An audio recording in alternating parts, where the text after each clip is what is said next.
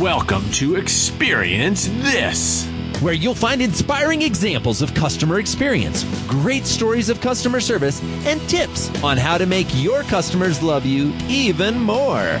Always upbeat and definitely entertaining, customer retention expert Joey Coleman and social media expert Dan Gingiss serve as your hosts for a weekly dose of positive customer experience. So hold on to your headphones. It's time to experience this. Get ready for another episode of the Experience This show. Join us as we discuss big data in the Magic Kingdom, desserts on fire at 6,000 feet, and Norwegian bands that are still surprising their fans over 3 decades later. Mickey Mouse, s'mores, and aha. Oh my. There are so many great customer experience articles to read, but who has the time? We summarize them and offer clear takeaways you can implement starting tomorrow. Enjoy this segment of CX Press, where we read the articles so you don't need to. Hey Dan, have you had the chance to take your family to either Disneyland or Disney World yet? Have I had a chance to take them? I feel like I live at Disney World. Yes, we've been there many, many times.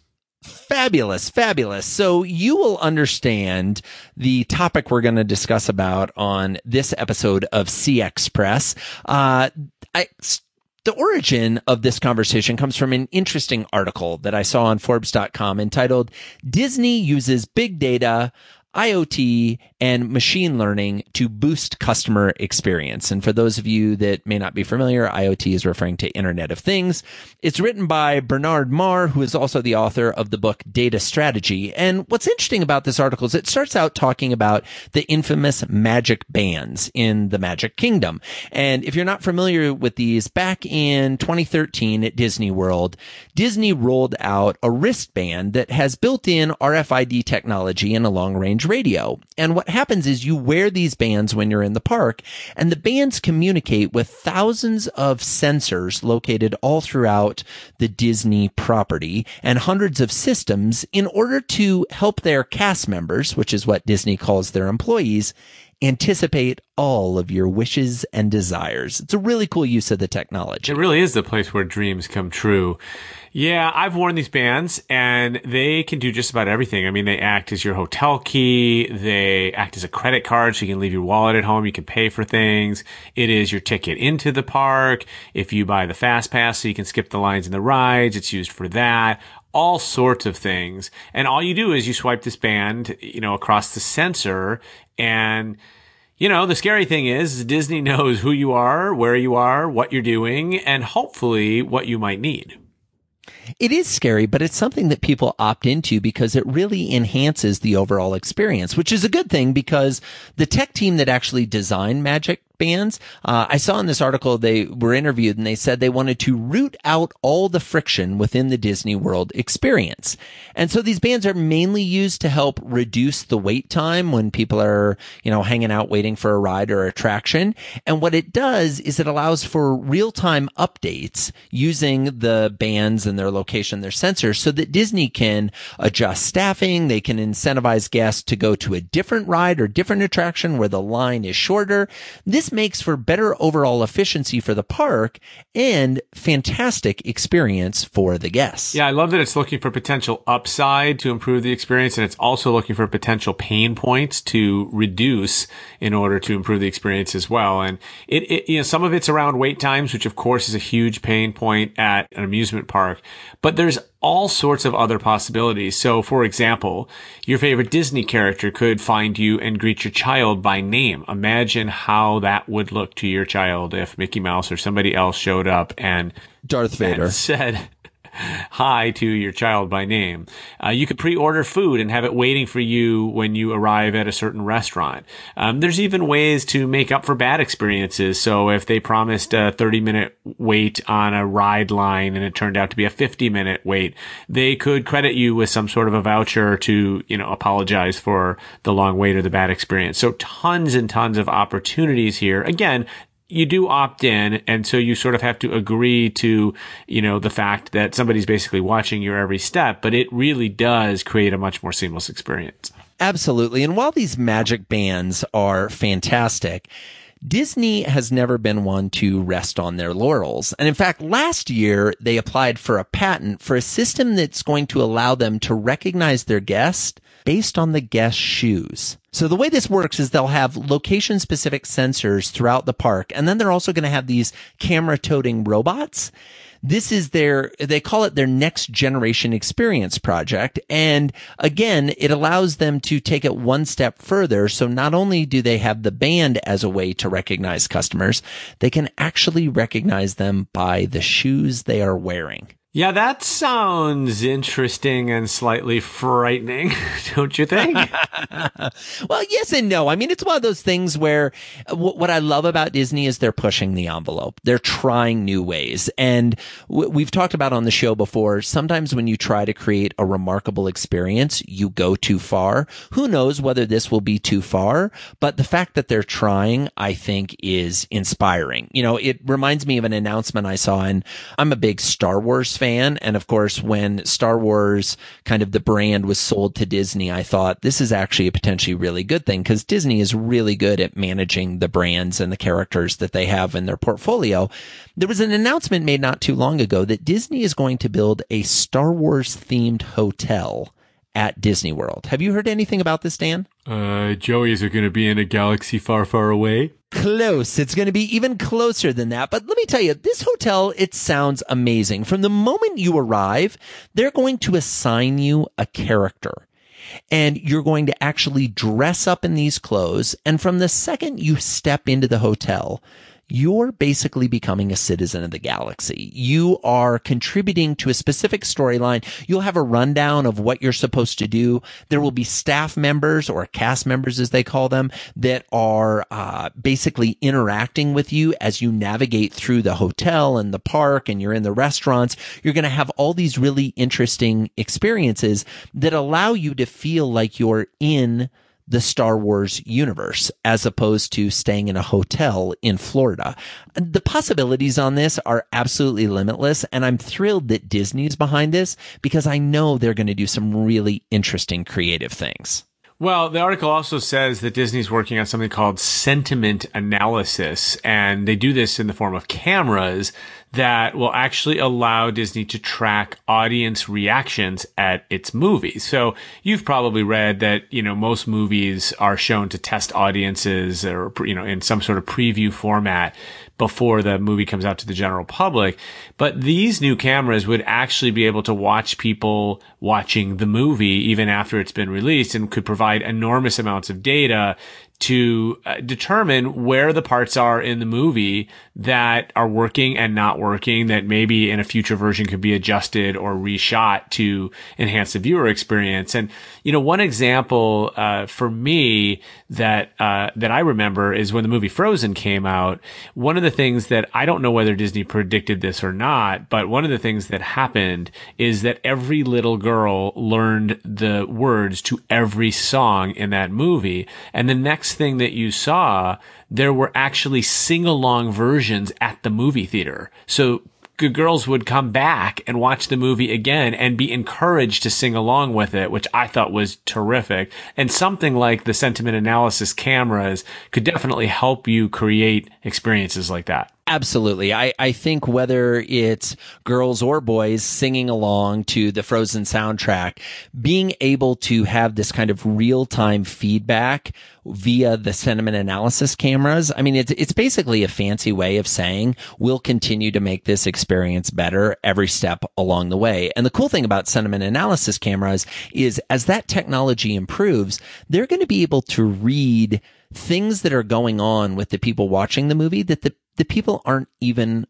aware of themselves, right? Tracking micro expressions, tracking, different reactions they have at different parts of the movie so that they can pair visual scenes with the auditory soundtrack to kind of create the desired emotional effect they want. I absolutely love how much Disney just continues to up their game, whether it's with big data or Internet of Things or machine learning. They're working to use technology to ensure that the Magic Kingdom continues to be magical for many years to come. Sometimes a remarkable experience deserves deeper investigation.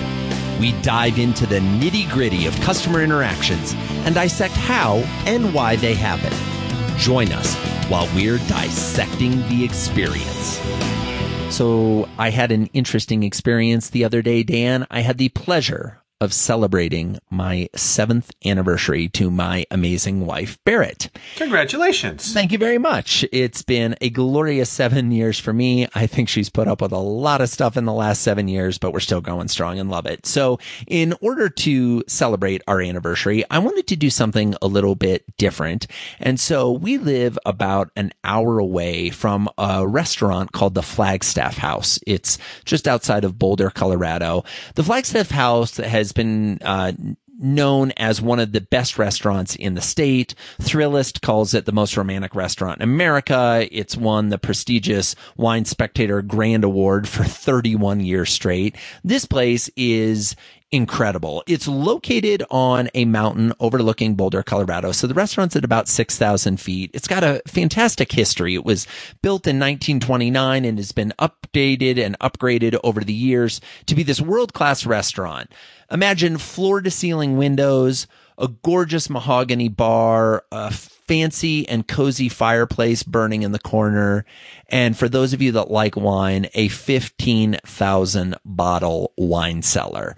So it's this really romantic, special place that just sets the ambiance for a great evening.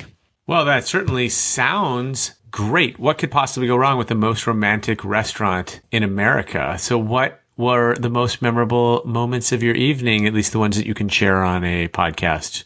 Unbelievable. Family-friendly show. So what I love about this is lots of companies work to create the setting, and then it falls apart when you add the employees, right? They have this beautiful space. Everything has been thoughtfully considered, from the chandeliers to the napkins to the silverware, the whole thing. And then sometimes you find yourself in a restaurant where the employees just kind of start to drag the experience down. But that is not the case at the Flagstaff House. The employees immediately rose to the occasion and actually delivered an experience that was even better than the setting. So a couple key things that happened right out of the blocks. First of all, our waitress comes over, introduces herself. She's friendly, she's upbeat, and presents us with our menus. And I say presents because our menus have been custom printed for us. Not only do they say our names on the menu, which, to be candid, I had experienced at restaurants before, but it says, congratulations on your 7-year anniversary. Okay, now this is more special. They took the time to read the little message I did on Open Table saying we were celebrating our 7-year anniversary. And the menus were signed, hand signed, by the executive chef, which I thought was totally cool. Yeah, I mean, this is clearly a place that is focused on the small details, which we talk about a lot here, and the points of the experience that would otherwise maybe not be memorable. They're making them remarkable. Absolutely. So but it doesn't end there. Right after they hand us the menus, the waitress turns to my wife and says, now I understand, Mrs. Coleman, that you have some dietary restrictions. And if my information's correct, you are gluten-free and dairy-free. And my wife does this beautiful move where she kind of looks at the waitress and then looks at me, and I win points right there because it's clear that I've let the restaurant know this ahead of time. So she doesn't have to go through the explanation. And without missing a beat, the waitress says, our chef is very familiar with both of these sensitivities, and basically, there is one thing on the menu that we can't do to accommodate you. It's this one. Everything else you would order on this menu, we can make a version that is gluten-free. We can make a version that is dairy-free, and we are happily willing to adjust. Right out of the blocks, letting us know that this meal is going to be custom made for us, and my wife gets to enjoy everything that's on the menu instead of worrying, well, is this one going to work for me or not? Yeah, I love that because it's being sensitive to people, and there's lots of people that have allergies and other such things. But one of the things that caught me about what you said is that they were also willing to say that there was a point at which they couldn't make an adjustment. And to be honest, I think that's fair too. And I like that they came out and said that that up front. You know, sometimes there's a sauce or something that's made ahead of time and it just, you know, you can't uncook it. And so I love that they went out of their way to try to make everything work, and also that they were honest about the one piece that they couldn't make work. Absolutely. Know what you're really good at. And it's okay for some things to say, no, I'm sorry, I can't accommodate you. My wife, I think it's fair to say, actually found that a bit freeing because she knew that she could look at everything on the menu, but not that one thing, instead of getting excited about that one thing only to find out later that it didn't work that way. So I thought that was perfect. The meal was incredible. They didn't rush us. They brought some little courtesy appetizers to taste while we were reviewing the menu. Whenever they brought a different course or a different, item out for us to eat, there were always two servers so that it was presented to us at the same time. This menu was incredible. And every once in a while, when my wife and I are at a restaurant that we find a ton of things on the menu we want to try, we'll decide to maybe split a salad or split one of the appetizers. We told them we were going to do that, and they actually pre-split the salad for us. So it wasn't doing the awkward thing of like we're passing a plate or trying to spoon some off. They anticipated where we were going, and were always throughout this entire process referencing the ingredients and the various preparation and cooking methods they did in a way that added to the experience, but didn't turn it into a cooking show, right? Sometimes you've gone to those restaurants where they're like, and then the chef glazed the pork in this way and brought in a rare herb from the mountains of the Himalaya. And you're like, okay, thanks. Can we just eat this thing that's in front of us getting cold now? Did an amazing job with that. It's so nice when people are attentive and when they're paying attention to you and what it is that you want. I mean, sometimes people love the description, right? And for that customer, you want to have those great, you know, the long description. And then for others, it's like, hey, we're talking here and we're enjoying our anniversary and we can read the menu and we don't need that. And so I love that they sort of figured out with you guys what it was that you needed. Absolutely. But the piece de resistance, the thing that made the whole evening absolutely magical, was the dessert. Now, on the menu was a pre-ordered dessert called s'mores flambe. And anytime I see flambe on a menu, I have to order it. Because what can I say? I'm a sucker for a flame at the table. This was the chef's interpretation of a s'more, kind of the traditional campfire favorite. Imagine this, though. They bring out a plate with a chocolate dome. It's like a half dome. And then they have this flaming liquor that they pour over the chocolate dome. It melts the dome, and we learn that underneath the dome was homemade marshmallow, a graham cracker crust, a scoop of vanilla ice cream that was still cold, all stacked together, and basically the chocolate collapses on this, coating the entire dessert in delicious, delicious chocolate. They even went so far as to tell us that what they do is they put a little hole inside the chocolate dome and they blow in smoke so that it has that campfire feel when you're ready to eat it. It was stunning. Collapsible chocolate. I knew I'd get you with that one. So basically, this was an incredible experience. They personalized it with mementos. The hand-signed menus were a great way to give us a tactile memento from this memorable evening. They created experiences throughout the night that we hadn't had before, and we love going to a nice restaurant, and especially on a special occasion or anniversary. They did things we'd never seen happen before. They were really great to follow our pacing and make sure that, you know, they weren't rushing us and that they were giving everything that we needed. And finally, they finished strong. All the research shows that the first experience and the last experience with a brand are the ones that are most memorable. And irony of all ironies, what did I talk about in this dissection of the experience? I talked first about the signed menus from the chef, and last about the chef's interpretation of a s'more, the melting chocolate dome. Incredible, incredible experience. If you ever find yourself in or around or within hundreds of miles of Boulder, Colorado, do yourself a favor, go to the Flagstaff House, book a window seat, as I like to call it, right on the edge, and take advantage of the beautiful view overlooking Boulder, Colorado, and enjoy one of the most remarkable and memorable meals you will ever have. And happy anniversary to Joey and Barrett. Love, Dan. Thanks, Dan. Appreciate that. We love telling stories and sharing key insights you can implement or avoid based on our experiences. Can you believe that this just happened? Okay, Dan, we both came of age listening to music in the 1980s. I'm going to put you on the spot here a little bit. Did you have any favorite songs or bands that you listened to in the 80s that you're willing to admit to publicly?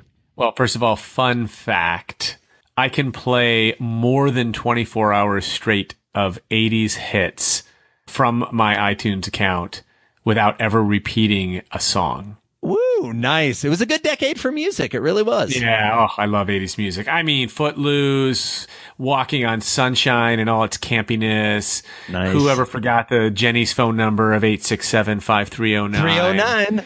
And pretty much anything by Michael Jackson made me happy. King of pop. I love it. Well, one band that I really enjoyed listening to back in the day was the Norwegian band a-ha. Their song Take On Me was one of the biggest songs of the 80s. It was super catchy, awesome to dance to. It also had this, I had a friend who had MTV. We didn't. We lived out in the country, but occasionally we'd go over to their house and, it had this really creative video that kind of had live action scenes with hand-drawn illustrations. We're going to link to the original, video in the show notes in case any of you listening in either missed it back then or want to take a walk down memory lane. In the meantime, here's a little sample to jog your memory of the a-ha classic, Take On Me.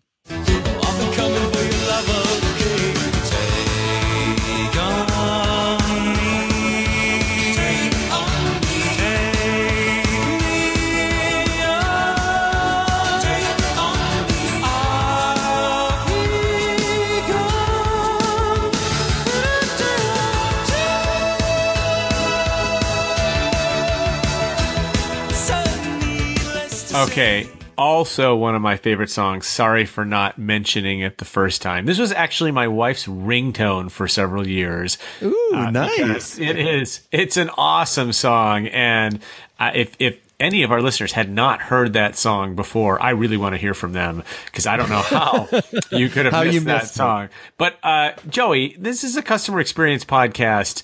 So, I trust you here. But tell me again why we're talking about a-ha.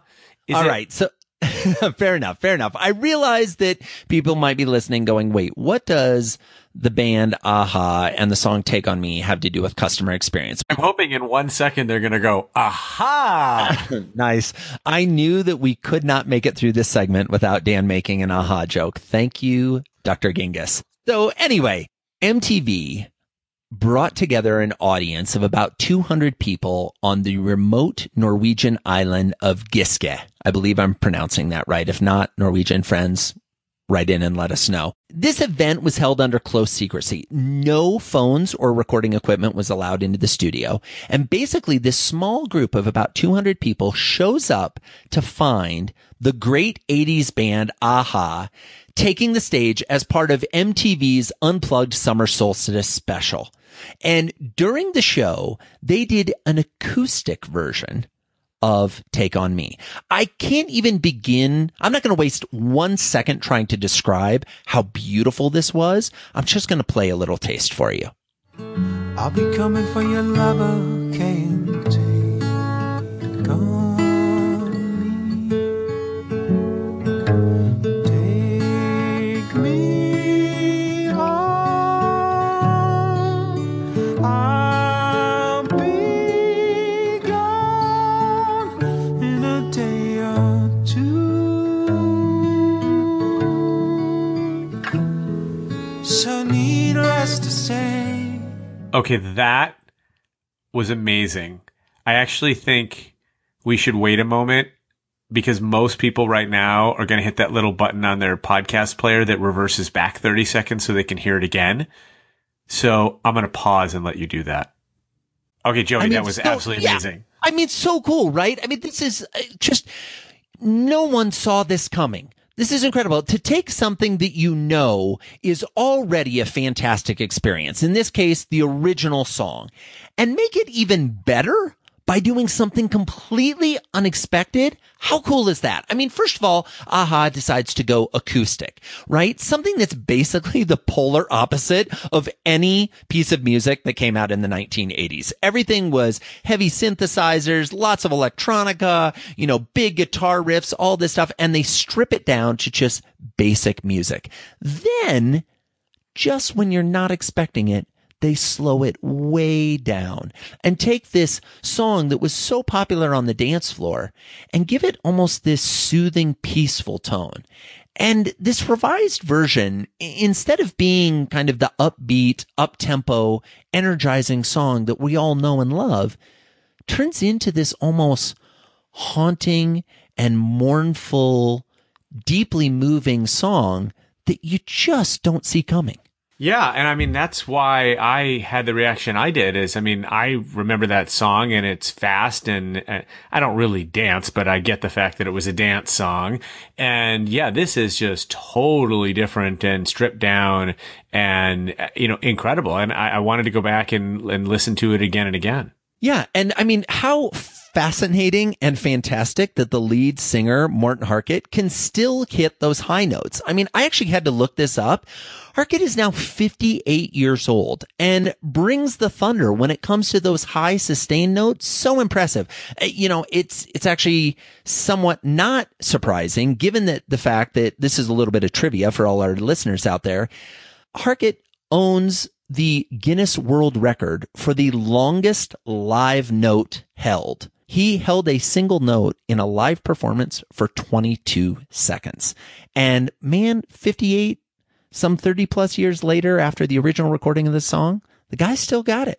Yeah, I'll say he does. That's amazing. I mean, and that's one of the things that stuck out were those high notes. And yeah, I didn't know how old he was, but clearly older than he was in the 80s, aren't we all? And he definitely still has got it. So, why do you think this new version is catching everybody's attention? Well, I thought about this because, it definitely caught my attention. And then the more I saw people posting about it on social media and talking about it, I thought, what's driving this? I think it's a couple of things. Number one, it's familiar yet new, right? It's a song that we all know and love, and they're coming at it in an entirely new way. It's nostalgic. It's acoustic, right? So it allows us to really appreciate the lyrics. I have to admit, I didn't know what some of the words were from the original song. And now that it's slowed down and it's quiet, I feel like I'm able to hear these words for the first time. I also think it's because of Harket's approach to music. I actually saw an interview that he did a few years ago, or read an interview that he did with The Guardian, and he had a great answer to the interviewer's question. The interviewer asked, "Are you uncomfortable being the front man?" Harket replied, "I've never been uncomfortable being a front man. I've always known that to be my position, but I'm not a showman. I'm not an entertainer. I'm an engager. I never sell myself in a sense. I'm a barefoot human being walking across the planet, touching the heart of things. I'm an exponent of the fact that we don't know who we are and that we're looking for it. That's a central part of being a human being. The rest of the animal kingdom lives by answers. We live by questions." I love this. It's just such a deep and poignant overview of how he sees himself as being responsible for engaging with his audience, not just entertaining them. Well, and that does make a big difference. I mean, I had the pleasure in college of seeing Billy Joel do a very personal concert for, I don't know, it couldn't have been more than 1,000 people. And, after every song, he talked to the audience and he answered questions and he brought people up on stage. I remember he brought one of my classmates up to do a duet with him, and he stayed on that stage for almost 4 hours. And it was absolutely amazing because of that engagement and because of the fact that you really felt like he was paying attention to the people that were there.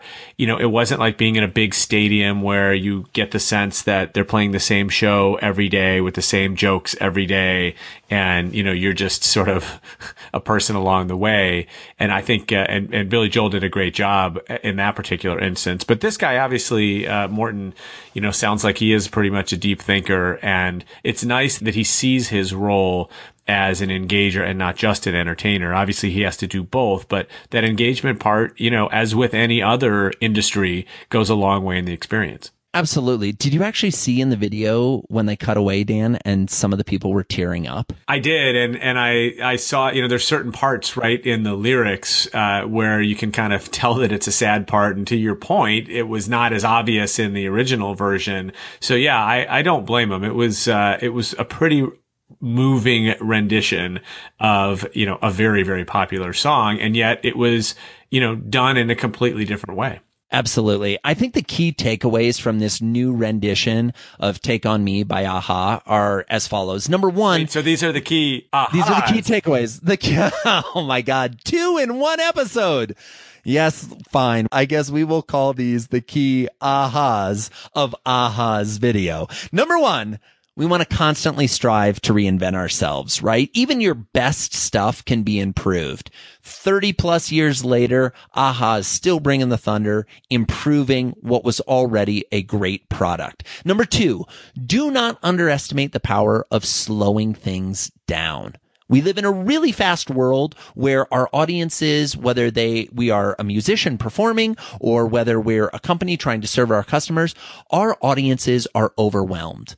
Slowing down can be really unique and really helpful to an overwhelmed audience member. And number three, last but not least, you're never too old and your brand is never too old to do something that gets everyone's attention, the old and young alike. And the way you do that is to do something meaningful, something special, something different, something that probably feels a little bit scary when you originally have the idea. But the more you lean into that, if it's truly an expression of who you are, the audience will respond exactly the way you hope they will. Joey, when you mentioned that we were going to do a segment on a-ha's Take On Me, I have to admit I had absolutely no idea where you were going with it. But in all seriousness, that was a really fun segment. And I do love your 3 a-ha's, because they are great takeaways and they definitely can be used in really with any brand. So great job on that.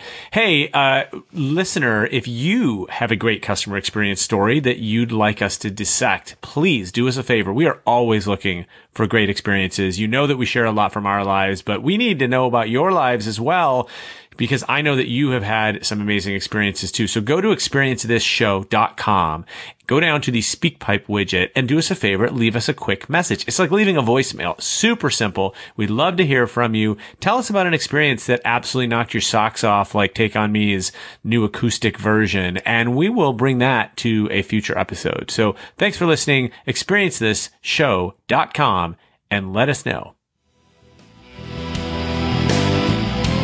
Listen in while we try to stump and surprise each other with a fantastic statistic from the worlds of customer experience and customer service.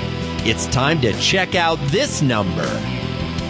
Okay, Joey, this week's number, or numbers as it turns out, is 60 to 80%. What do you think it means?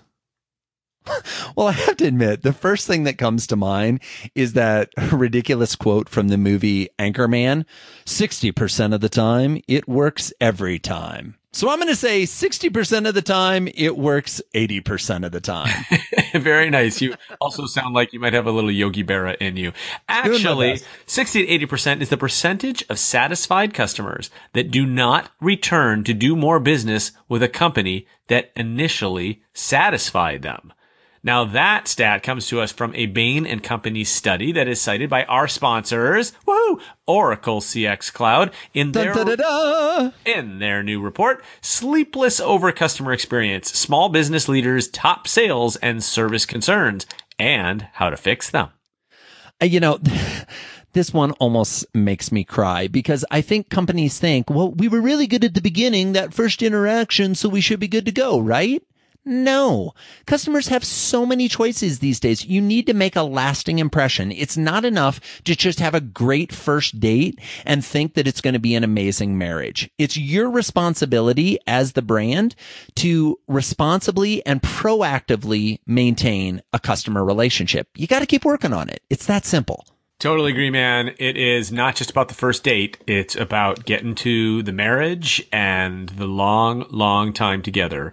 So to find out more, go to oracle.com/INC report and enter your email address, get the full report. And thank you once again to Oracle CX Cloud for sponsoring the Experience This show.